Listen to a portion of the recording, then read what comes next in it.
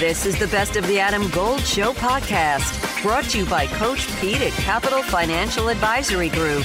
Visit us at capitalfinancialusa.com. No better time of the year than right now. We are now into round 2 of the Stanley Cup playoffs. Round 1 finally wrapped up with, what was it, the third game 7 of the first round? Man, we only had one series that only went 5. Everything else went at least 6. We had 3 game 7s, and the Devils took care of the Rangers last night. So we know the matchup. It's Carolina and New Jersey. The Seattle Kraken over the weekend did the thing. They went to Colorado, went to Denver at Ball Arena, and beat the defending champion Colorado Avalanche in a 2-1 thriller. John Forsland is the voice of the Seattle Kraken. You may recall he had spent some time here, and he joins us on the Adam Gold Show. I don't know why am I thrilled for you that the Kraken beat the Avalanche? Well, I appreciate it. It means a lot to me. I'm not sure it means much to anybody else, but that's good, Adam. I really do. I really do appreciate that. There's a tremendous story here with this team all season. The 2 years in Seattle have been absolutely incredible. Even the first year where they had their challenges and were below expectation, launching a franchise and being part of what they're doing has been a real big step for me in my career. So Game 7 in Denver Sunday night was spectacular. They did it as a team like they've had to do all year, and now they march on to the next step. And that's the guy that Ron Francis paid a lot of money for, the Philip Grubauer that showed up in Game 7. That was the guy that Ronnie thought that this is the guy we can invest some money in because now we have a number one goaltender. Man, he looked every bit the part. Yeah, and his old stomping grounds, right, against his old team, and the team that kind of, I'm not going to say kicked him to the curb, but they did. He took a lot of blame in his last season for the playoffs that year. Contract was up. He was a Vezina finalist, and they didn't want to keep him around. So Grubauer hit the market, landed the big contract with the Kraken for the first time in his career. A lot of money, a lot of term, and in the first season had a tough time living up to it and dealt with the pressure that was attached to it and took a lot of blame for the Seattle woes in season number 1. Season number 2, he got off to a good start. He was injured and had a hard time gaining traction after that injury, and Martin Jones resurrected his career and carried the water for most of the year through the middle portion of it. But the last 2 or 3 months of the year, Grubauer started to dial in as a different goalie. And then the key was, in this beginning of this series, was he going to be the guy that knew the other side, or did the other side know him too well? Well, he won out, and he basically put Game 7 on his shoulders and won the game there. Now he takes a big step against Jake Ottinger in the second round, but Grubauer has delivered the way he's supposed to. Yeah, it's funny. I've watched a lot of Kraken hockey. I have a rooting interest there because you're there, and it's an interesting team. There's really only one. I think bona fide future offensive star in Matty Beniers. There are some other very good players, but essentially the lines kind of look the same to me. There's an element of grit. There's a lot of talent. There's talent, but maybe a lot of second line and third line offensive players. But there is depth. There is so many good players, whether it's Jordan Eberle or, I have a personal favorite. I love Oliver Bjorkstrand, who scored 2 goals and probably could have had 5 in the closeout game. It's just an interesting team to watch. Well, it is, and I think it's payoff for Ron and his staff and what they tried to do with the initial expansion roster. The league had woken up a little bit to what was out there for Vegas, right?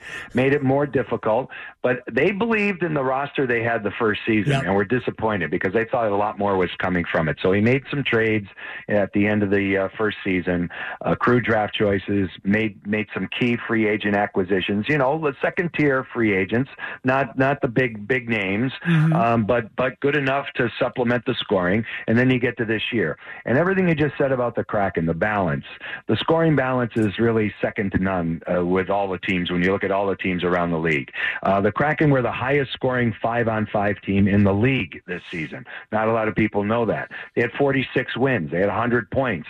A lot of those wins were on the road. They were a top 5 road record team in the NHL. And that's how they go about their business, because their defense pairings really haven't changed much from the beginning of camp. Forward lines haven't changed too much.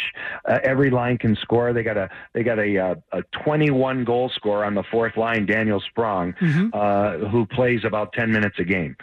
So this is how they do it. They don't have to adjust much when they get to the playoffs. They didn't have to in the first round.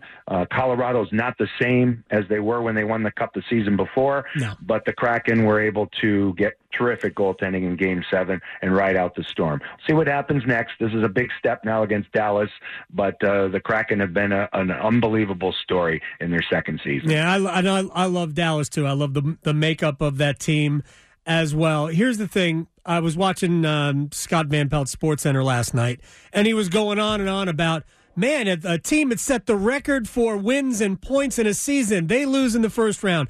The defending champions lose in the first round. And I'm thinking, where did that happen five years ago when Tampa lost in Columbus and Carolina went to Washington in a Game 7 in double overtime and winning there? So there are similarities between the two. So this is something that happens a lot. You're not surprised that Florida surprised Boston? Adam Gold in studio with my man, Coach Pete DeRuiter, Capital Financial Advisory Group. You have a 401k, but you're changing jobs. You're taking that 401k with you. Next step. Well, a lot of people leave it behind, which is not a good thing. I mean, if you're not at the company anymore, your 401k shouldn't either. That's when it's time for my 401k survival look box at that. set. You see it right here. I got workbooks, guidebooks, DVDs in here that explain everything about your 401k. More importantly, how to build a lifetime income. It's a $300 value. I'm also going to give you a total retirement plan, which is a $1,000 value for the next 18 of you who call right now. No cost or obligation. Call 888-843-0013 or text Adam to 600-700. Adam Gold is a paid spokesman. Investment advisory services offered by Capital Financial Advisory Group, a North Carolina registered investment advisor. I am a little bit. I mean, the thing about this is where we lose sight of everything is when Boston's hunting down a historic record like they were. Yep. There basically becomes the focus, and they're grinding to get those marks, those benchmarks at the end of the season, and they're playing teams who are either already know their fate or done, and it's silly season in April before the season ends, right? Yeah. So, how they go into the playoffs is a different story. They were injured to older players, Bergeron, Krejci, and so on. The goaltender had an injury, and he's going to win the Vezina Trophy. And then you have hockey, right? And that's what you're driving at here. There's a randomness attached to this sport that doesn't exist in others, and there's parity that exists. And no matter how much we put great teams up on a pedestal, the teams that are below them are not too far off. And so anything is possible. It's proven. And I don't know why we're shocked by any of this. We shouldn't be. For him to go on and on like that just shows a lack of awareness that, this has happened before. This happened back in 2002 when Ron Francis and Roddy and everybody, led that generation of Hurricane against the Detroit Red Wings of the Stanley Cup final.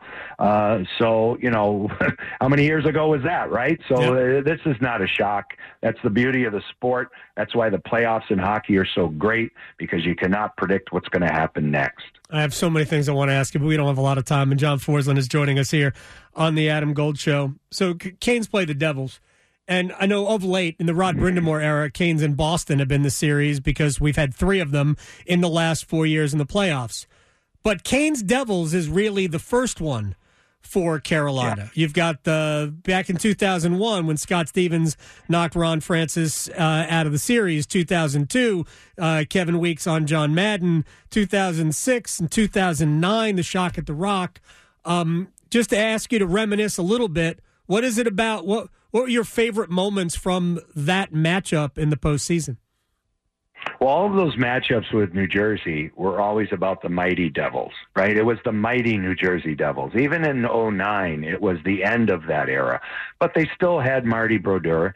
They still had Brendan Shanahan, who they had picked up, and he was playing for them then. And they had some new players like a young Zach Parise and so on. So, but it was always about them, and it was always about the Hurricanes, overcoming that. And it started in 2001 when they lost their first ever playoff series at the old Entertainment and Sports Arena.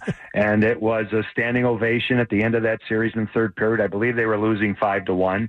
And the infant stages of the Caniacs were on their feet and going crazy. And then 2002, and then you get on to the 2006 run where the Devils had gone on this unbelievable run of, I believe, 14 consecutive wins until the second round, and were ousted in 5 by Laviolette's Hurricanes. And then you get to 2009 and the shock at the Rock and all of that.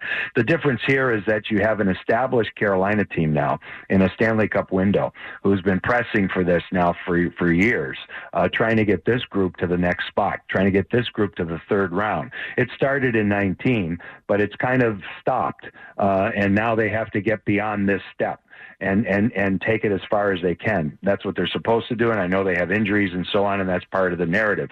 This Devils team is brand new. This Devils team has a totally different dimension than those older Devils teams. Those Lou Lamoriello teams were defensive-minded, great goaltending, and hard to play against physically.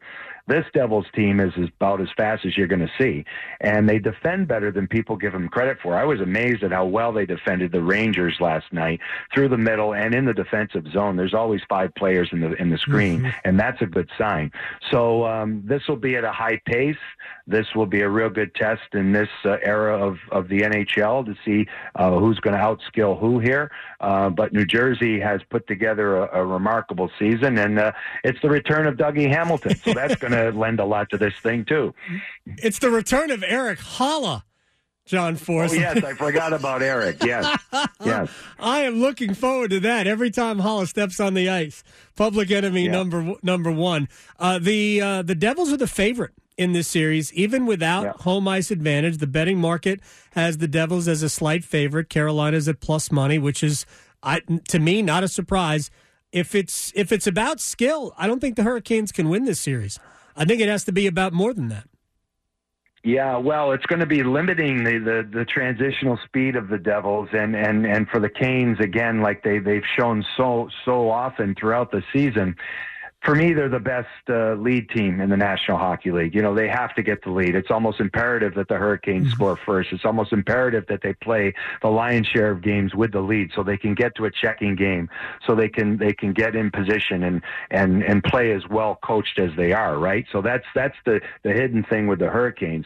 The Devils will force you out of that comfort zone. They'll force you into rush chances. They'll force you into a lot of different things. And then what they've been able to do in the Rangers series is overcome an arch rival who has a lot of reputation attached to them, a lot of focus on the Rangers, a lot of trades that were made, and now this group of Devils, always disrespected in that market, was able to get through it with the second goalie, who's a remarkable story too. So if Schmid can continue at the level he's at with the 2 shutouts and the calmness that he's playing with, and remember, he overcame adversity for the first time in his young career too by getting pulled and not playing well in the swing game of the series, and then he came back in and played even better than he was playing before. That's a pretty good maturation process for a young goalie. And the Hurricanes are going to have to figure out who it is. I know we'll know at puck drop who the goalie is for the Hurricanes, and then go from there. But at some point, that position is going to be key in this series, and whoever it is going to have to out-goaltend to the other guy. I mean, I think it's the same. I mean, Rod can just pick it out of a hat. It doesn't. Right. At times, I don't think it matters. Before I let you go, I know what are you doing in round 2? Where can we see John Forsland? TNT will take over the second round series. ESPN has the first games 1 and 4, the first 4, and we have games 2 and 3. So I'm going out to Vegas for Vegas and Edmonton game 2, then off to Edmonton game 3. I'm also doing NHL radio. And it looks like I'll have the Eastern Conference Final on NHL radio. So at least that's the way it's stacking up right now. And then as we get into 5s and 6s and 7s, there's a share between ESPN, ABC, BC and Turner, and we'll see how that shakes out. The longer all the series go, the better that I may get a game 6 or a 7 or something like that in the second round. So that's what's on the horizon. All right, Eastern Conference Finals. So we'll see you then, John Forsland. There's a chance. I appreciate your time. Thrilled that Seattle is still fighting, and I appreciate it. We'll talk again soon. Great, Adam. Thanks for having me. You got it. He is the best. The one and only John Forsland. So the reason I chose William Peace was because of their stellar game design program. It's very rare to find a game design program in the United States at all, let alone North Carolina.